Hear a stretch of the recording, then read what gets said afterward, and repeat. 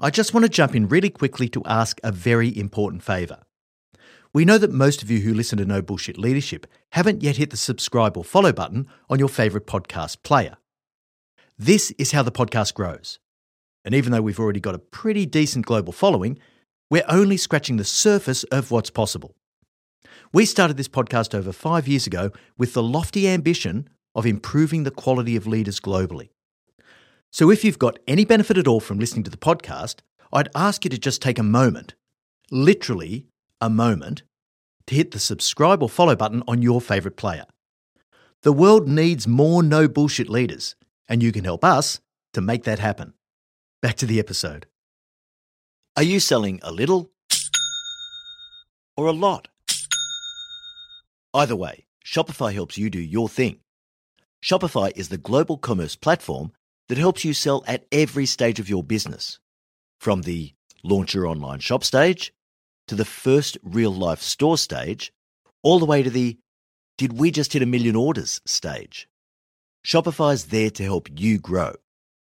It helps you turn browsers into buyers with the internet's best converting checkout. In fact, 36% better on average compared to other leading commerce platforms. And now you can sell more with less effort thanks to Shopify Magic, your AI-powered all-star. Most of the business owners who listen to No Bullshit Leadership want to go large.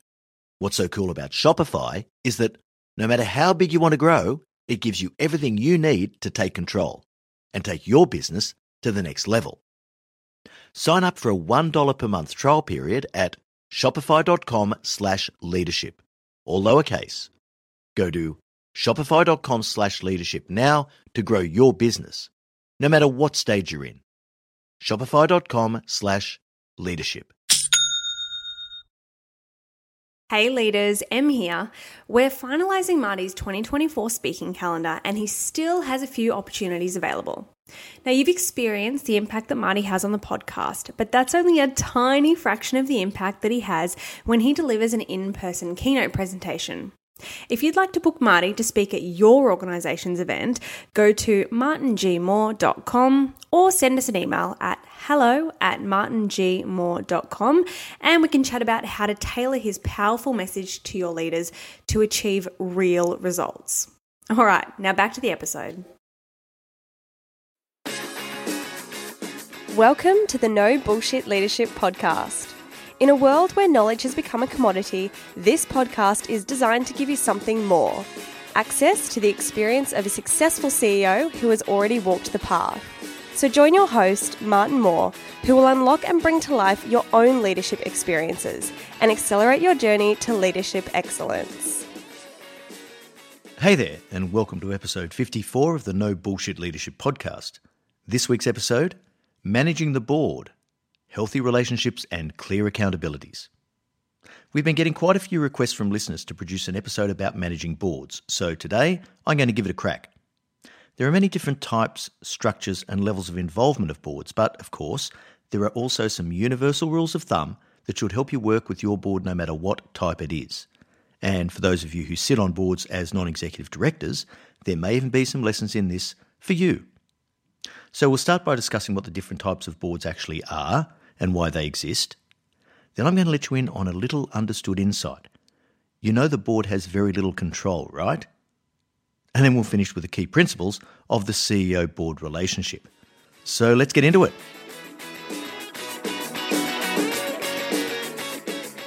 Now, we know that the No Bullshit Leadership Podcast is in over 50 countries.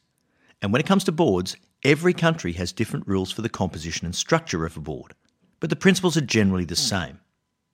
The key function of the board is to supervise the management of the company while delegating all of the day-to-day running of the organisation to that management team. In short, the board role is one of oversight and governance. Typically, boards deal with things like risk, strategy, and corporate governance. Now, in Europe, companies frequently use a two-board model, so they'll have a management board and a supervisory board. The supervisory board is generally prohibited from getting into detail on how the company is actually run. Strong separation of powers exists here, but the lack of visibility and proximity for the supervisory board can be tricky to navigate. Now, in countries like the US, the UK and Australia and so forth, they use a single board model. Although even here there are some stark differences in approach. Boards generally have a few different types of directors. Primarily, directors are classified as either executive directors or non-executive directors, and then these are further split down into independent and non-independent directors. So let's start with non-executive directors. These people sit on the board only. They have no involvement in the management or the running of the company, and it's a part-time role. So they only turn up for scheduled meetings or large decisions when called by the chair. They might get together a dozen times a year at most. Executive directors, on the other hand, are both members of the board and they're also part of the management team of the company, so they have a dual role. Executive directors are less common than non-executive directors. However, in Australia, there's a very common role which is called managing director. Now, this is one in which this individual is both the top executive of the organisation, either the chief executive or president, but also holds a formal board seat, complete with voting rights. Many CEOs, by comparison, are not officially part of the board, and they don't necessarily participate in all board functions and discussions. Now, in large Australian businesses, it's almost unheard of to have an executive chair role, an individual who's both the top executive and the chair responsible for managing the board. However, in the US, this is fairly commonplace. Independent oversight of management's activities is supposed to provide a layer of comfort, governance, and confidence about the actions and behaviour of management, although there are frequent and widespread cases where this doesn't work as it's intended. Many boards also create what we call subcommittees. And on subcommittees, there are small groupings of directors who have meetings to examine certain areas of the business operations in more detail. So, for example, most large organisations in Australia would have an audit, risk, finance style of committee, and they'd certainly have a remuneration committee to talk about how management is paid. The chairs of these committees, who are generally not the same as the chair of the main board, may need access to key executives below the chief executive to discharge their duties. So, for example, the chair of the Audit and Risk Committee would probably require access to both the CFO and the head of internal audit, whereas the chair of the Remuneration Committee would need access to the head of HR.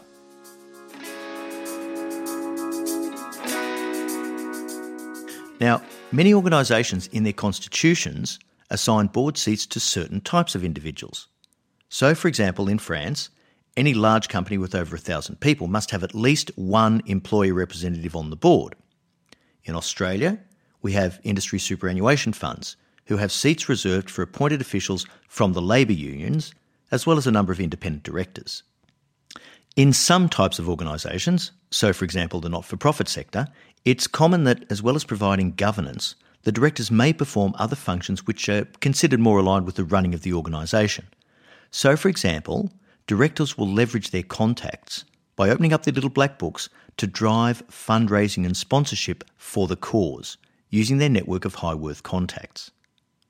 Most listed companies that trade shares on a securities exchange have minimum requirements for the number of independent directors, so in other words, not founders or others with a vested interest and a bias in how the business runs.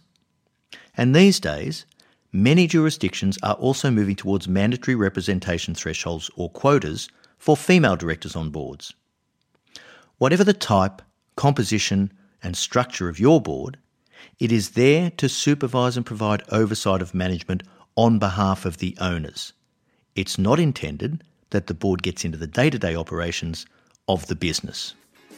Hey guys, Em here. We love that so many of you are taking the gold from this free podcast and implementing it into your leadership toolkit.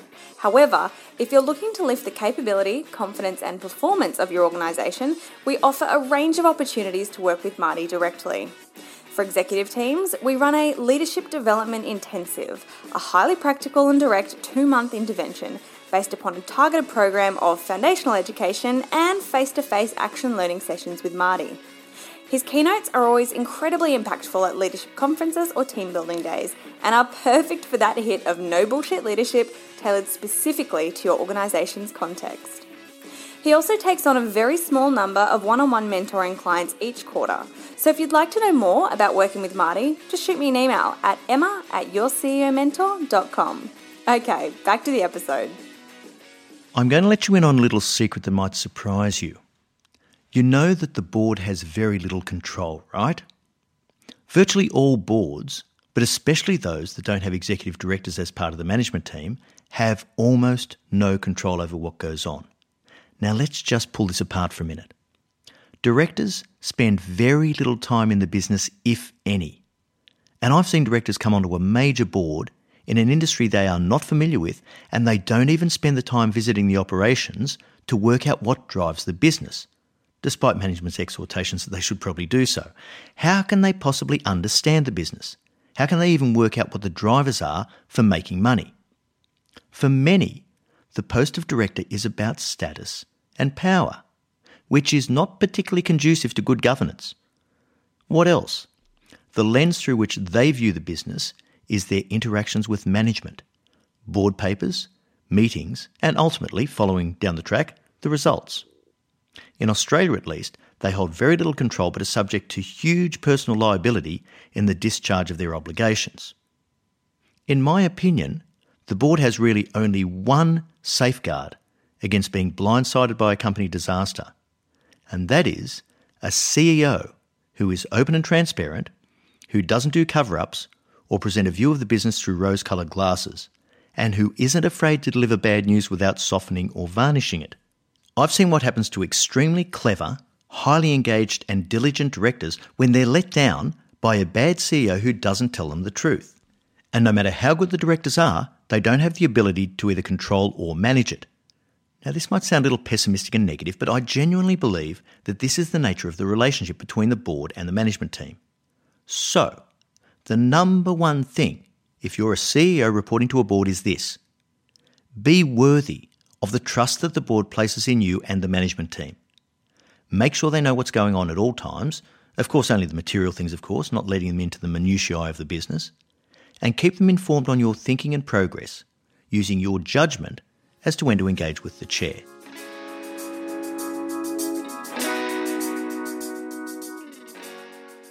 All right, let's get to the meat and potatoes. I want to give you the 7 key principles of the CEO-board relationship. Now, I want to start by saying that I've been very fortunate to work for some really outstanding chairs. They managed to run a very tight ship, even despite having some directors on the board that I would call marginal at best. They managed to get the right balance between challenging and supporting management, and this is not an easy thing to do. They understood pretty well the line between management and the board, and they generally didn't cross it. And they kept the other directors under control and made sure that they observed the same standards for the most part. There are some rules of thumb for dealing with the board successfully, and I've boiled it down to 7 key points. Remember, every board is different and provides its unique challenges. Also remember that directors are not normally shrinking violets. For the most part, they're quite experienced in their field. They can sometimes harbour an excess of both self-importance and confidence in their ability, and sometimes this is completely unwarranted. But as a CEO, you can't let this intimidate you. So number 1, build trust quickly. The board operates in what I like to call a strobe light. They only get to see you in limited circumstances, quite infrequently, and they form their impression based on that. And so you can imagine a strobe light flashing on and off. And the flash of the light is the board meeting that the board might hold once a month. And they get to see an impression from a couple of hours they spend with the senior management on what's happening inside the business. And then it goes dark until they come back for their next meeting. And so they have limited opportunities to see what happens in between.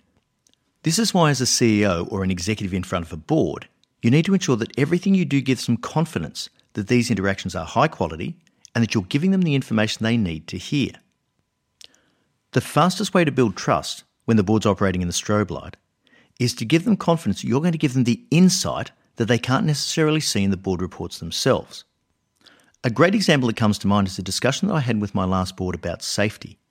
And the occasion for this conversation was that we were being congratulated on the outstanding safety statistics that had been posted. And what I said to the board was this: please don't get comfortable with these numbers.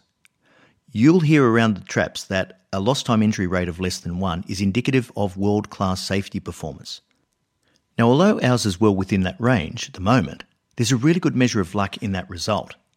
If you pay attention to the other indicators, like the number of serious near-miss incidents we've had, it's really amazing that we haven't had more serious injuries.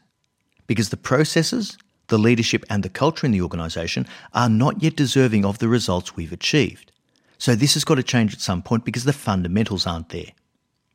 Now, I took what was a super positive conversation with the board and I slowed it down and said, don't believe those numbers. There's more to it than this and you need to understand what sits behind it.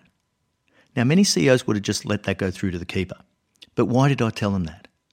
Well, first of all, I told them that because it was true. I told them that because they needed to know.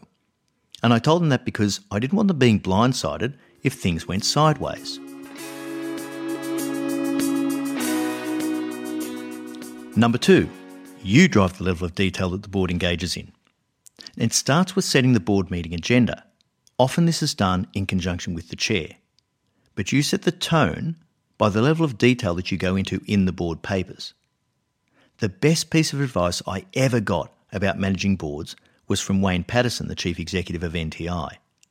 He said, only ever give the board detailed information to the level at which you are happy to have the conversation. The discussion will naturally gravitate towards the level of detail presented and discussed, so keep it up at board level. Now, many CEOs and executives complain about the board getting into the work of management, and then they don't realise that they are unwittingly driving that based on the amount and level of detail they put in board reports and presentations. But this is your best opportunity to ensure that the board doesn't dive down into an inappropriate level of detail and getting into the management of the company. But this is pretty tricky. Number 3, put yourself in the board's shoes. If you were a director, what would you want to know in order to make good decisions, to discharge your duties competently, and to provide direction and insight to management? Think carefully about the board's role and what the directors are looking for.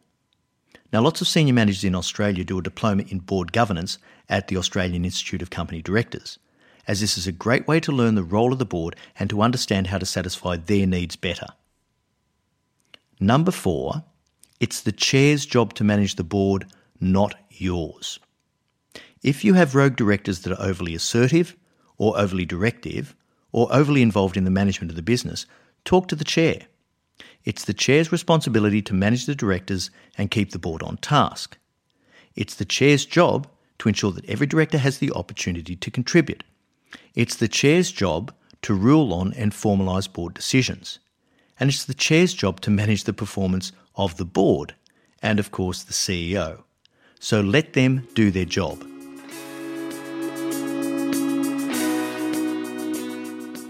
Number 5, push back respectfully when necessary. You need to be courageous and tell the board what it needs to hear, not what it wants to hear. Respect before popularity needs to be brought to the boardroom first and foremost. But I see many CEOs fold under the weight of board pressure.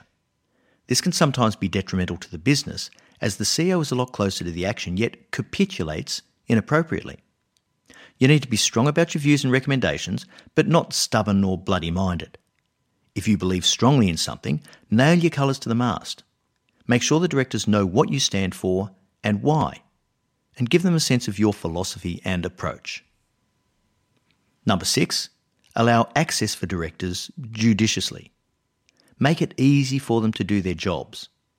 Facilitate access for subcommittee chairs to the appropriate people, but of course keep your finger on the pulse and know what they're doing. Management should operate through the chair in the first instance, and expect the directors to work through the CEO in the first instance. But have a quiet word to any director that's overstepping that mark with management. And if they persist, take it to the chair and get her to resolve it because it's her job. Number 7, take accountability for the business so that the board doesn't have to. A CEO has to demonstrate extreme ownership. Every issue, every problem, every challenge to the organisation belongs to the person in the CEO role. And this is true irrespective of time in the role. So you own all the sins of the organisation, past and present. You have to take accountability for everything that happens below you, everything that happens because of you, for example, suppliers' behaviour, and everything that happens around you in the market. Now, obviously you can't be in control of everything, but the board needs to know that you're on top of everything and that you profoundly understand the context in which the organisation operates. Now, you may see some parallels in this guidance. A CEO who reports to a board of directors is really no different to any leader who reports to a boss above them. The challenge is to understand the level of detail and involvement that each of you should have at this pinnacle of decision-making. All right, so that brings us to the end of episode 54. Thanks so much for joining us, and remember, at Your CEO Mentor, our purpose is to improve the quality of leaders globally. So if you're enjoying this podcast, please share it with the leaders in your network, because this is how we improve the world of work. I look forward to next week's episode, Onboarding New People. Until then, I know you'll take every opportunity you can to be a no bullshit leader.